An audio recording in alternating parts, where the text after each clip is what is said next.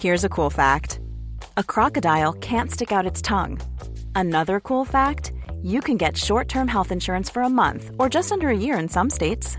United Healthcare short-term insurance plans are designed for people who are between jobs, coming off their parents' plan, or turning a side hustle into a full-time gig. Underwritten by Golden Rule Insurance Company, they offer flexible, budget-friendly coverage with access to a nationwide network of doctors and hospitals. Get more cool facts about United Healthcare short-term plans at uh1.com. Hey, I'm Ryan Reynolds. At Mint Mobile, we like to do the opposite of what Big Wireless does. They charge you a lot, we charge you a little. So naturally, when they announced they'd be raising their prices due to inflation, we decided to deflate our prices due to not hating you. That's right. We're cutting the price of Mint Unlimited from $30 a month to just $15 a month. Give it a try at mintmobile.com/switch. $45 up front for 3 months plus taxes and fees. Promo rate for new customers for limited time. Unlimited more than 40 gigabytes per month. Slows full terms at mintmobile.com. Hello everyone, welcome back to Warfare. I'm your host, James Rogers, and today marks the 158th anniversary of the Battle of Gettysburg. In fact, today, July 2nd, marks the second day, the bloodiest day of this three-day battle. A battle which not only marked a turning point in the course of the American Civil War, but also in the history of how wars would be waged. To take us through this pivotal moment in history, we have Craig Simmons, who taught history at the US Naval Academy for 30 years and has written extensively on the Civil War, including Gettysburg, a battlefield atlas. I know you're going to find this one fascinating. Enjoy.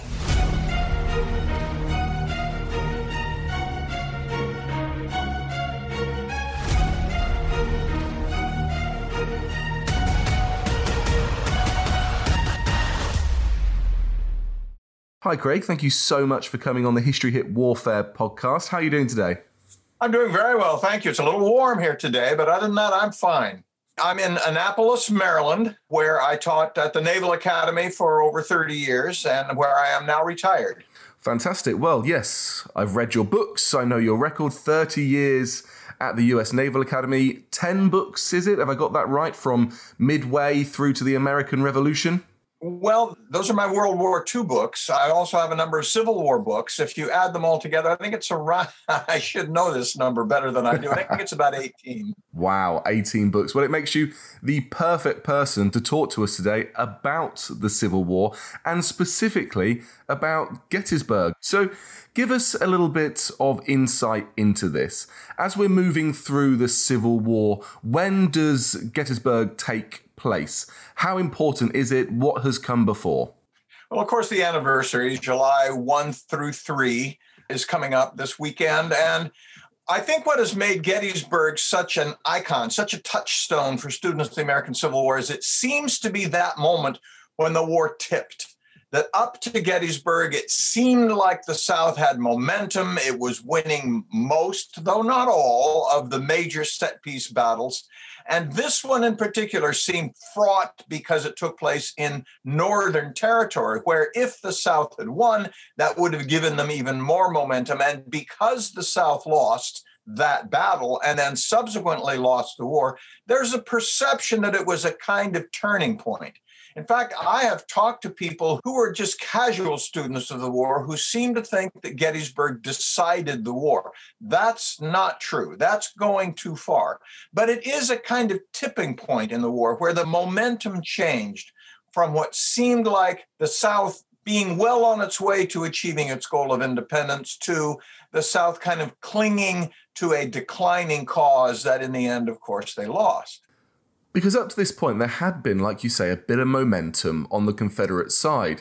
General Robert E. Lee had just recently won at Chancellorsville in Virginia, right, against Major General Hooker.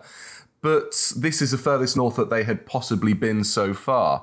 And is it the point that this is a battle that the Unionists know that they have to win? They have to win because you're moving up towards the capital. Is this the point where there's no turning back? If you don't win this victory, then you start to see everything unfold. It's a little bit like El Alamein during the Second World War. You need to win that battle in North Africa. It's almost like the final battle to hold that rolling Rommel advance. Is this the kind of comparison we can draw? Well, I think the El Alamein comparison is an interesting one because it goes back to the tipping point again. But I don't think it's true that this is the one that has to be won. Lincoln believed that all of these battles had to be won. Of course, you mentioned Chancellorsville, and I love your British pronunciation of Chancellorsville. Chancellorsville in Virginia was an important battle, but let me make this point about Chancellorsville. Arguably, it was Robert E. Lee's greatest victory. He was outnumbered, heavily outnumbered, nearly 2-1. He was outsmarted in the opening phases of that when Union General Hooker got around his left flank and had him trapped.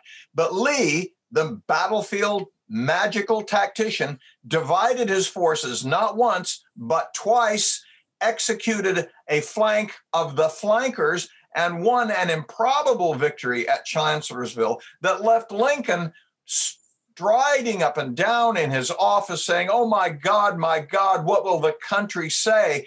I mean, to him, that battle, as the earlier battles, was devastating. It had to be won and was lost anyway. But all wars are political, and the Union would win this confrontation as long as the public at large sustained Lincoln in his war policy.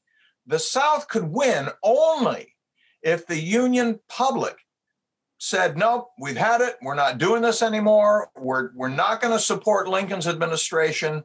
That would mark the way the South won this war. So when you say this was the battle that had to be won in a military sense, the battle that had to be won was for the hearts and minds of the Northern voting public that kept Lincoln in office because Lincoln was committed to keeping the Union together. And as long as he was in that office, that's what he would do. But one more point about Chancellorsville, and that's this. That yes, Lee won that battle, and he inflicted terrible losses on his opponent, whose morale was shattered, and they were driven back north across the Rappahannock River. But in that battle, the Federal forces lost 14%, and the Confederate forces lost 21%. So even though the Federals lost more in actual numbers, the South lost a greater percentage of its army, so that arguably more victories like Chancellorsville would ruin the South. And what that taught Robert E. Lee was it's not just winning the battle, it's winning it quickly before we are so eroded of our resources and assets that we have nothing left to fight with. So in a way, it was a battle that the South had to win in order not to be ground down, which in the end, of course, they were. Well, take us into Gettysburg. First of all, why does it take place here, of all places? Yeah, Gettysburg is a little town. It's still a little town. In 1863, it had a population of 2,400. It was the county seat of Adams County, but not particularly important for that or any other reason. What made it the site of this huge battle was that the road network in Adams County ran into Gettysburg, kind of like the spokes of a wheel. If you look at a map of that area, there's the road north to Carlisle and the road east to Baltimore and the road west to the passes of South Mountain and South. All of those roads converge on Gettysburg. So when these two armies, the Union Army and the Confederate Army in South Central Pennsylvania, are kind of groping around, looking for each other, trying to assess the strategic circumstances, and they realize they are within a day's march of one another, they both decide we have to get our forces concentrated. And the place to concentrate them is where the roads come together. And that's what made Gettysburg the nexus of about 150,000 marching feet in the summer of 1863. So this is the classic defense of a strategic choke point, a place where all roads meet and you need to make sure you can hold or to obtain to ensure that you can get your supplies through and keep moving forwards if you win, of course. Absolutely, that's true. And remember that armies of this size, about 85,000 Federals, about 70,000 Confederates, they can't all move on a single road. So in moving through the countryside, Robert E. Lee put his corps and divisions in sequence and then assigned them separate roads, as did the Union.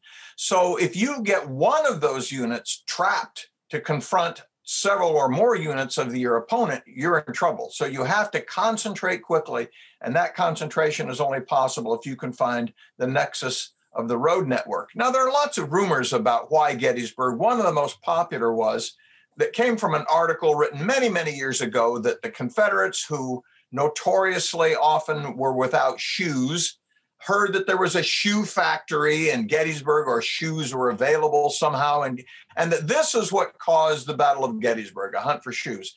And that has been expanded and exploded. It's not really entirely true. It is true that wherever the Confederates went, in any town, Union or Confederate, they tried to hunt up resources that they could use, including shoes. But other Confederate units had already been through Gettysburg 2 days before, and if there had been any shoes to find, they would have found them. So it's really not shoes, it's that road network.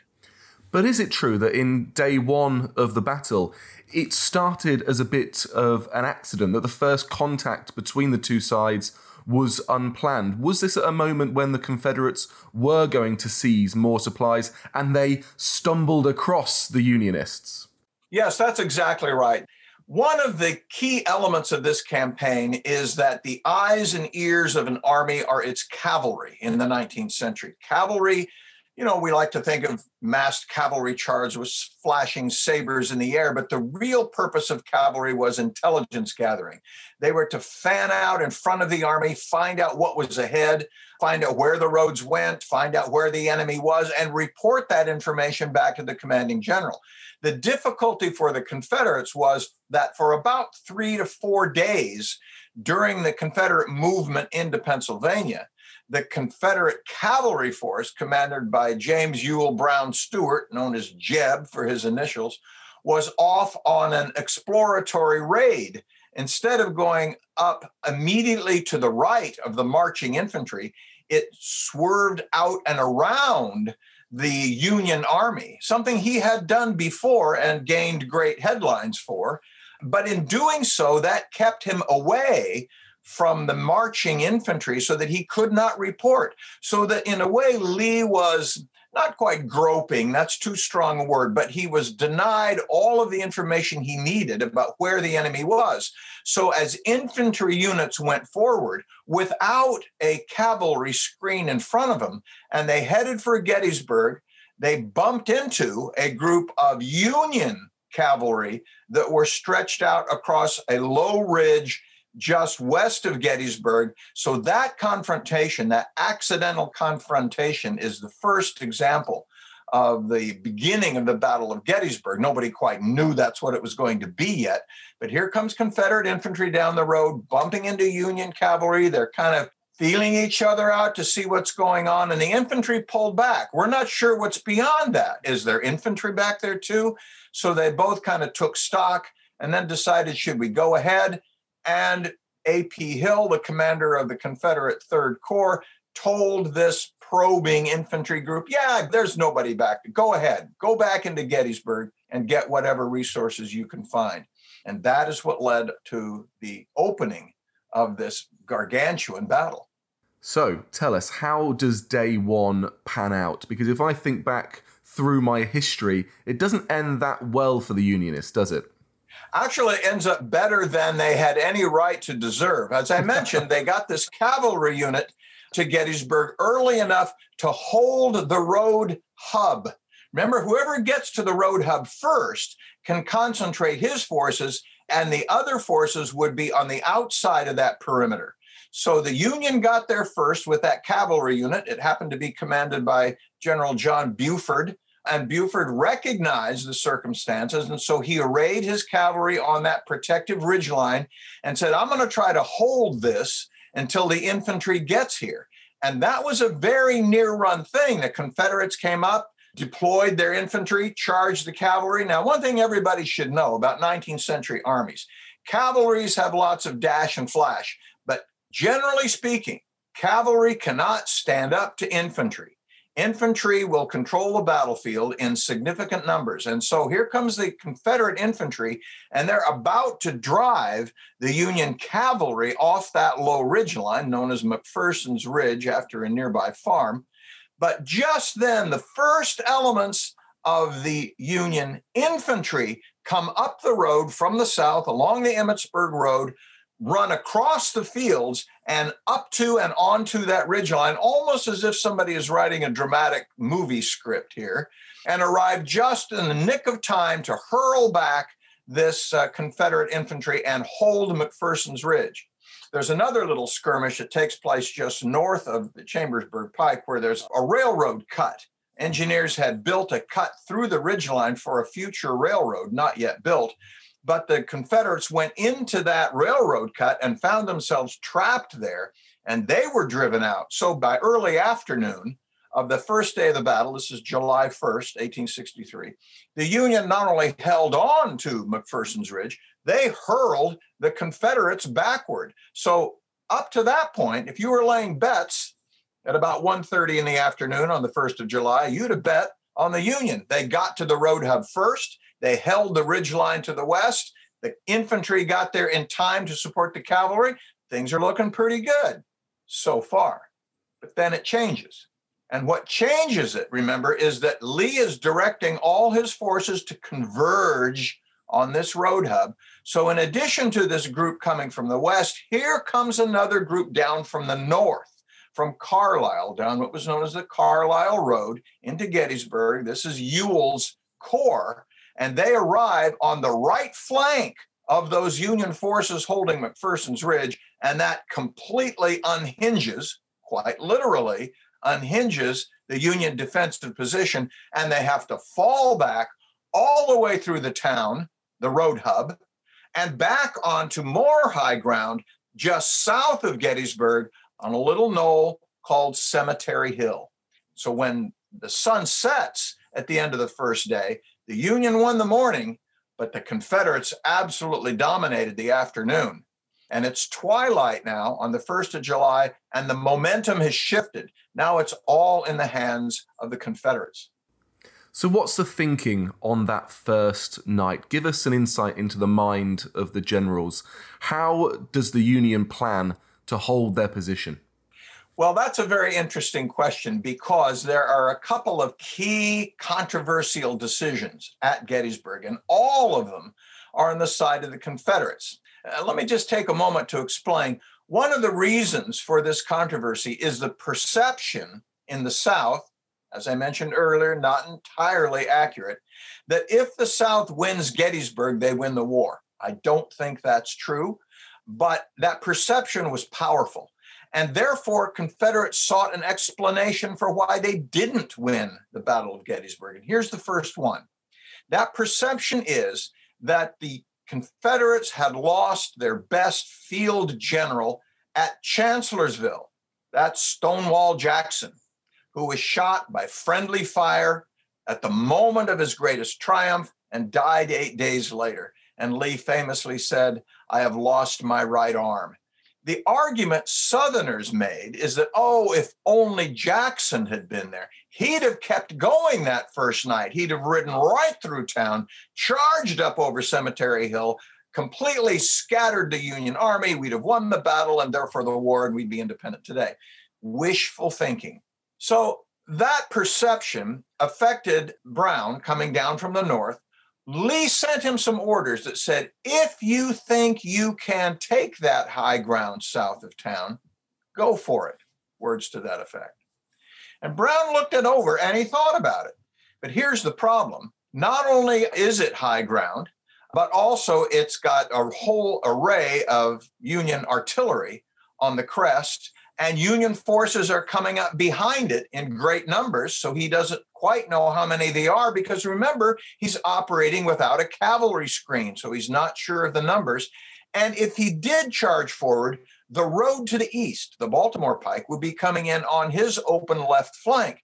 If more Union troops came down that road, he would be outflanked. And then, of course, it's twilight, it's near dark, it's heavily forested. To send troops up an unreconnoitered hill full of trees it just seems like not a good idea.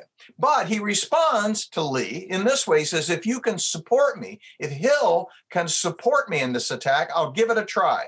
And Lee said, no, Hill is used up. He can't contribute. It's up to you. If you think you can do it, go ahead. If not, never mind. And he doesn't.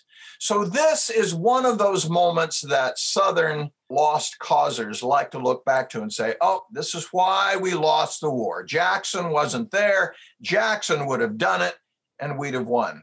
So Brown has come in for a lot of criticism afterward, but it's not entirely warranted, I think. Would it have had any chance of success if he had pushed through? I mean, with so many variables and the fact they had the high ground, surely it is a pretty risky mission. It is a very risky mission, and we know that because they did try it the next night, on the night of the 2nd, to get a little bit ahead of the story here, and found that it was very difficult to maneuver in that kind of environment, attacking uphill through heavy woods against entrenched forces behind a stone wall.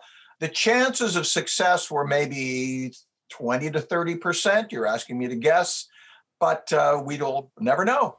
No, it doesn't sound like optimum fighting conditions. But take us through to day 2 then. How do the Confederates plan to proceed? All right. Now, day 2, the dawn of day 2 opens up with the Union still on Cemetery Hill, south of the town. The Confederates have the town now. They have the road hub. They can bring their forces together at this position. But the question is what to do. They could attack where Brown was, north of town, try that again, but maybe not. Lee decides his best chance is to attack to the south of them, to hook around the left end, the left flank of the Union defenders on Cemetery Hill, where it seems to be most open. And the force that he's going to send to do that is Longstreet's corps. James Longstreet, his most trusted subordinate once Jackson was gone, the one who had the longest experience as a corps commander. His troops were fresh. They didn't fight that first day. They had just arrived on the battlefield. So Lee and Longstreet meet, and they decide that Longstreet should swing around the Union left and attack from the south in a flanking maneuver to drive them off of that high ground. Sounds great. But Longstreet says, but on the other hand, I only have 2 of my 3 divisions here. I want to wait for my 3rd division to come up. That's Hood's. Longstreet famously said, I don't like to go into battle with only 1 boot on. So we'll wait for Hood. But here's the second controversy. Again, apologists for why Lee lost. Can't be Lee's fault because he's the paragon of virtue. Therefore, it was someone else's fault. Brown didn't attack on the night of the first. Well, here's Longstreet, who delays, waiting for Hood, and then takes a very circuitous marching route to get to his jump-off position before he attacks. So instead of attacking in the morning, and there are all sorts of arguments that he was supposed to attack at dawn, not true. At 9 o'clock, probably not. Certainly by noon, however, and yet the attack takes place at 4 o'clock in the afternoon, by which time things have dramatically changed. Union units have gone into different positions. Nevertheless, when that attack begins at 4 o'clock, this is July 2nd now, the second day of the battle, it is one heck of an attack. Longstreet took a long time to get ready, but when he was ready, he was a tornado. So he comes charging up from the south, up the Emmetsburg Road, through famous tactical confrontation points as the Peach Orchard and the Wheat Field, and through Devil's Den. These places are all famous now for the fighting that took place there. And it achieves a tremendous success, but it does not completely break through. The Union holds just enough. They hold famously on Little Round Top. They hold famously on Cemetery Ridge, where the 1st Minnesota loses 82% of its personnel holding that line. So it's almost strategically decisive, even though it is tactically decisive, but not quite. So when the sun sets on the second day, the Union is still on Cemetery Hill, although their lines have been collapsed a little bit.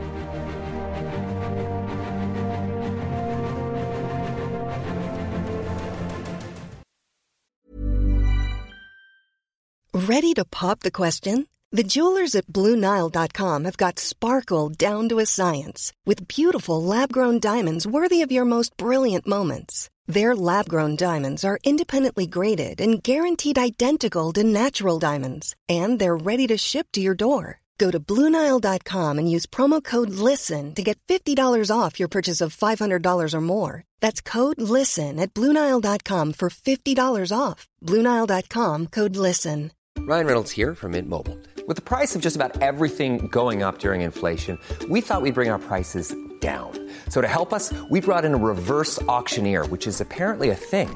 Mint Mobile Unlimited Premium Wireless. How to get 30, 30, bit to get 30, bit to get 20, 20, 20, bit to get 20, 20, bit to get 15, 15, 15, 15, just $15 a month? Sold! Give it a try at mintmobile.com/switch. $45 up front for 3 months plus taxes and fees. Promo rate for new customers for limited time. Unlimited more than 40 gigabytes per month. Slows full terms at mintmobile.com. There's never been a faster or easier way to start your weight loss journey than with PlushCare. PlushCare accepts most insurance plans and gives you online access to board-certified physicians who can prescribe FDA-approved weight loss medications like Wegovy and Zepbound for those who qualify. Take charge of your health and speak with a board-certified physician about a weight loss plan that's right for you. Get started today at plushcare.com/weight loss. That's plushcare.com/weight loss. plushcare.com/weight loss. Okay, Tristan, you've got 50 seconds. Go. Right, so Dan's given me a few seconds to sell the Ancients podcast. What is the Ancients, I hear you say? Well, it's like Dan's show, except just ancient history. We've got the groundbreaking new archaeological discoveries. This seems to be the oldest known dated depiction of the animal world, as far as we can tell, anywhere in the world. We've got the big names. It's one of those great things, Pompeii. It's kind of forever rising from the dead and from destruction. We've got the big topics. The man destroys 7 legions in a day. No one in history has done that. Subscribe to the Ancients from History Hit, wherever you get your podcast from. Oh, and Russell Crowe, if you're listening, we would love to have you on the Ancients. Spread the word, people. Spread the word.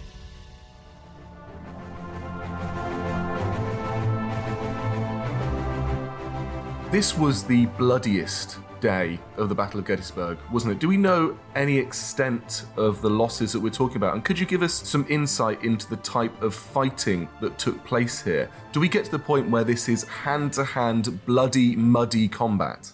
Absolutely. Getting the precise numbers of the Confederates is difficult because some of those records are questionable, but the losses were horrendous.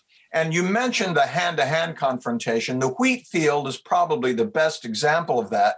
When Longstreet's men charged across that wheat field in the afternoon, about 4:30, 5 o'clock, they seized it. But then the Union launched a counterattack and drove them back across the wheat field. And then the Confederates drove them back across the other way. So back and forth go these assaults. And of course, the wheat field, as the name implies, is open ground. They're fighting at close range. It's absolutely horrendous. And firsthand accounts often talk about how you could walk from one end to the other and never touch the ground by simply stepping on dead bodies. And whether any of those stories are literally true, it gives a sense of what that must have been like, what a sanguinary field that would have been. And the same is true on Little Round Top, where even though it's a small unit action, the 47th Alabama against the 20th Maine, here 2 small regimental-sized groups, and yet ferocious fighting hand to hand. And the 20th Maine actually ran out of ammunition and faced yet another attack from the 47th Alabama. And its commander, Joshua Lawrence Chamberlain,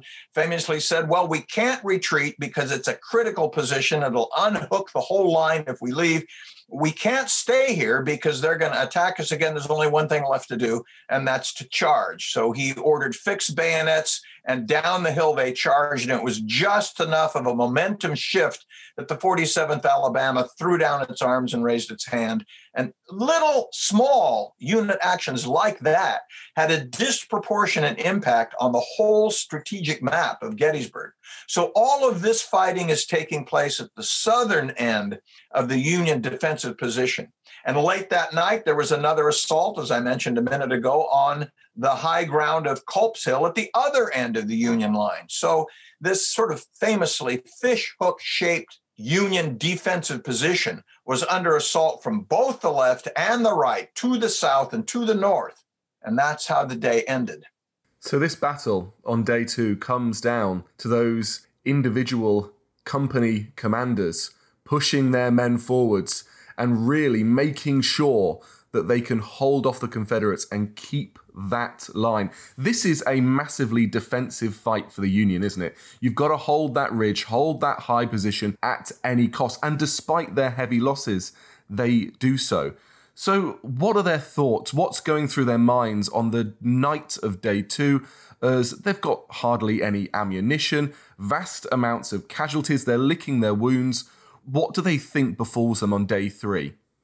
Well, this is true on both sides. But obviously, on the Union side, the Union Army is commanded by a man named George Gordon Meade, and he's only been in command for about 5 days because he took over from Hooker, who resigned when Lincoln wouldn't approve his withdrawing the garrison from Harper's Ferry.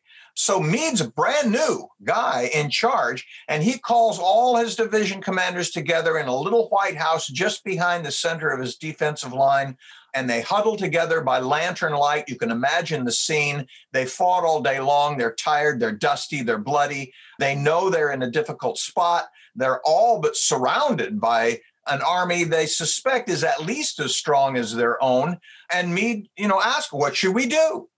It's not quite a vote, but there's a conversation about should we stay or should we go? Shall we get out of here at night while we have the chance? Maybe we should take up a blocking position further south and bring up more reinforcements and ammunition. Maybe that would be better. Or maybe we should hold where we are and hang on to this position because disengaging will be dangerous. What if they attack us on the march? So after much conversation through much of the night, a couple of the division commanders say we should go, but most say we should stay, and Meade makes that decision. We will stay. We will fight it out on this ground. Now, on the other side of the line, the same kind of conversation is taking place.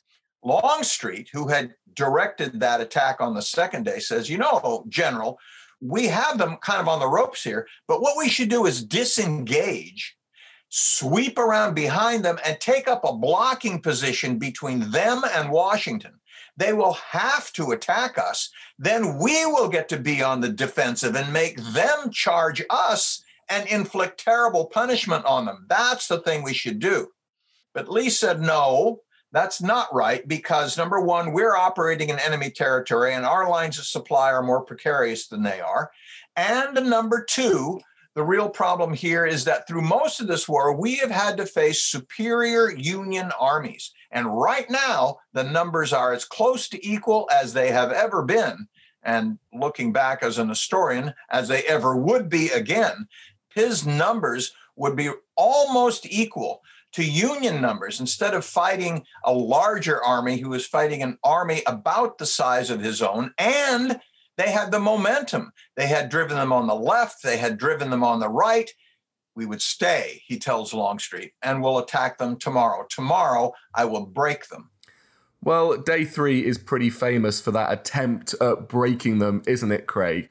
Tell me what Lee attempts to do here. Well, the attack on day 3, which virtually everyone calls Pickett's charge, probably incorrectly, and I'll explain why in a few minutes. Lee has decided that he has attacked the left, he has attacked the right.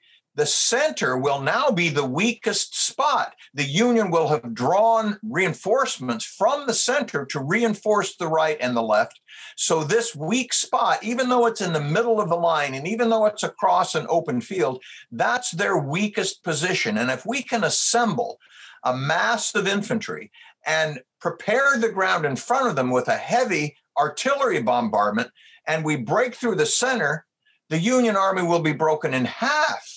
And then they'll be completely chaotic and we can wipe up the leftovers after it's over. So there is a certain amount of logic to this charge at the center, even though after the fact, looking back on it, especially anyone who has been to Gettysburg and stood on that ground where Lee and Longstreet had their conversation and looked across that field at the little clump of trees that Lee used as a guidepost for the attack and said, how could anybody think that an attack across this open ground against that low ridge line had any chance of being successful? But at the time, it seemed to Lee that momentum was critical. He was low on ammunition. He had the longer supply line that stretched all the way back over South Mountain and down across the Potomac into Virginia. If he didn't do something decisive today, he would not have the wherewithal to continue the campaign. So this was the one that had to work. This would break the line. So he orders Longstreet to assemble 3 divisions. Now, one of those divisions was Pickett's. George Pickett, a Virginian with a Virginia division of 3 brigades, was the last to arrive at the battlefield along that long, long road from Virginia. So they were fresh in the sense that they had not yet engaged in the battle. So they would be part of the charge. But in addition to that, another division commanded by Pettigrew was cobbled together of other units that had belonged to Brown and other commanders, and behind them a 3rd division of 3 brigades commanded by Marylander Isaac Trimble. So in a way that it's not Pickett's charge, it's Pickett's, Pettigrew's, Trimble's charge, or you could even call it Longstreet's charge, although his heart was not in making this attack. Nevertheless, these roughly 12,500 men, sometimes people say it's 15,000 because in theory there's supposed to be 5,000 men in a division. And so these 3 divisions would have had 15,000, but with attrition and so forth, it's probably around 12,000, 12,500. But nevertheless, arranged in the cover of the tree line on Seminary Ridge, not Cemetery Ridge, but on Seminary Ridge, would charge across that open ground in the immediate aftermath of an intensive artillery bombardment, the most intensive artillery bombardment of the war so far. So Lee got all of his artillery arrayed, got the ammunition ready, and began that bombardment around 1 o'clock. And it was apocalyptic. I mean, shells exploding, and it was the loudest man-made sound in the Western Hemisphere up to that date, until arguably the explosion of the first atomic bomb at Alamogordo. So here's an enormous artillery barrage. And the Union responds with their guns, but the Union artillery commander, Hunt, decides, I'm just wasting ammunition here. I'm not hitting anything. So he stops. And that allows the Confederate artillery commander to think that, well, I've silenced the enemy batteries. It's now or never. Now's the time to go. And so Longstreet tells Pickett, okay, I guess this is it. Go ahead. And they step out of the tree line and begin that charge across the open field. And it's an iconic moment in the war. It marks the moment when warfare itself changed from the kind of warfare that had been fought in the Napoleonic era with massed soldiers arrayed shoulder to shoulder charging across the field versus the kind of mobile warfare that would characterize World War II. It's more like what happened in World War I on the Western Front. And because of that particular moment, and because of the mythology that, if it had broken through, the outcome of the war would have changed, a questionable decision, but a perception that lingers nonetheless, this charge across that open field, about a 20-minute charge by the time they come out of the trees, cross that open field, and hit the center of the Union line, under fire the entire time, attrition takes place. One way to imagine it, it's like a wave, which when it begins on the beach is a giant roller, but as it moves up the sloping beach, it gets smaller and smaller and smaller until by the time it arrives at your toes, it's just a small stream. And that's kind of what happened during Pickett's charge. Some made it all the way across that field. Famously, James Armistead, leading his brigade of Pickett's division, hits the exact point at the center of the Union line, puts his hat on his sword tip and says, "Come on, boys, who will follow me?" And they were the last words he ever spoke, because the artillery that was no more than 20 feet in front of him barked its last rounds, and he was mortally wounded. So this is the famous high water mark, not only of Pickett's charge, not only the Battle of Gettysburg, but in the minds of many, of the whole Confederate cause. So this is the high watermark, but it's most certainly a high watermark that is defined by, like you say, a small, weak flow of water, a stream that hits that high watermark instead of that tidal wave that it was meant to be going through. Do they make any gains, any successes there? I know they almost captured 9 cannons. Was there any chance of success, or is this the end of the Battle of Gettysburg? Well, they do actually break through the line. They get across that little stone wall. And when I say stone wall, it's only about 18 inches high. It's just really to mark the edge of a field. It's not a defensive barrier. But they cross that wall and up the slope. And there's a little marker that was put there in the 19th century showing where Armistead fell. That's the traditional high water mark. To give you some sense of the kinds of arguments that emerged after the battle was over, North Carolinians claim, oh no, we got further up the hill, and they have their own marker about 50 yards north of that that's a little bit higher up the hill.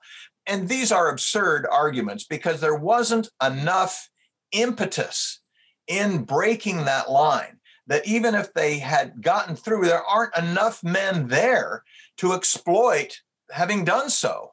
So no, it's a failed assault even before the high water mark. So no, I don't think it had much of a chance, even from the beginning.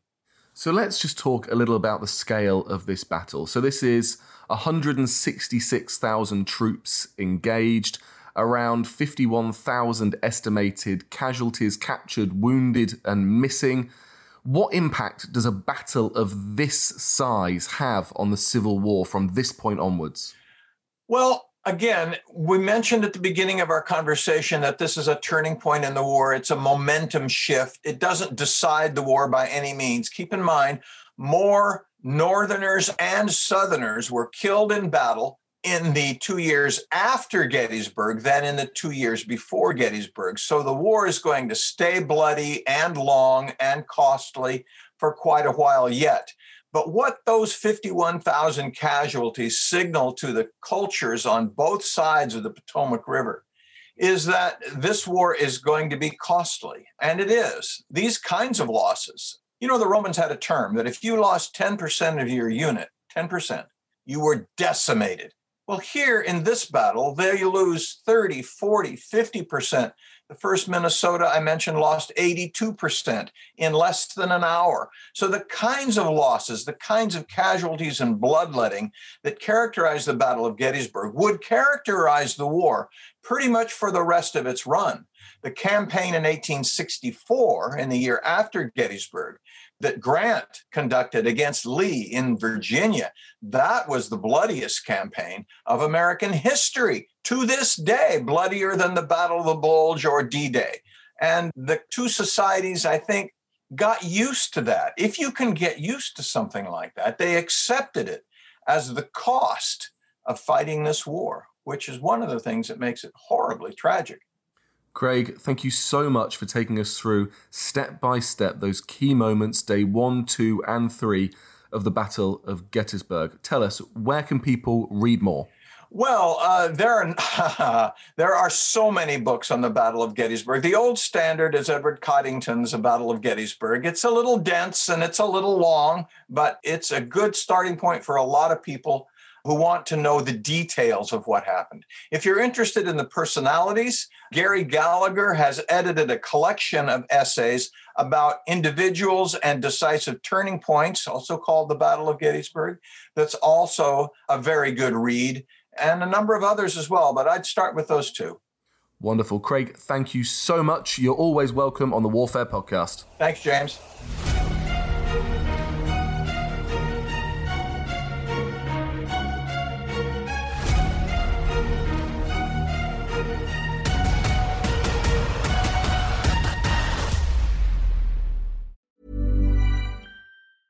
Mom deserves the best, and there's no better place to shop for Mother's Day than Whole Foods Market. They're your destination for unbeatable savings, from premium gifts to show-stopping flowers and irresistible desserts. Start by saving 33% with Prime on all body care and candles. Then get a 15-stem bunch of tulips for just $9.99 each with Prime. Round out Mom's menu with festive rosé, irresistible berry chantilly cake, and more special treats. Come celebrate Mother's Day at Whole Foods Market. Cool fact, a crocodile can't stick out its tongue. Also, you can get health insurance for a month or just under a year in some states. United Healthcare short-term insurance plans, underwritten by Golden Rule Insurance Company, offer flexible, budget-friendly coverage for you. Learn more at uh1.com.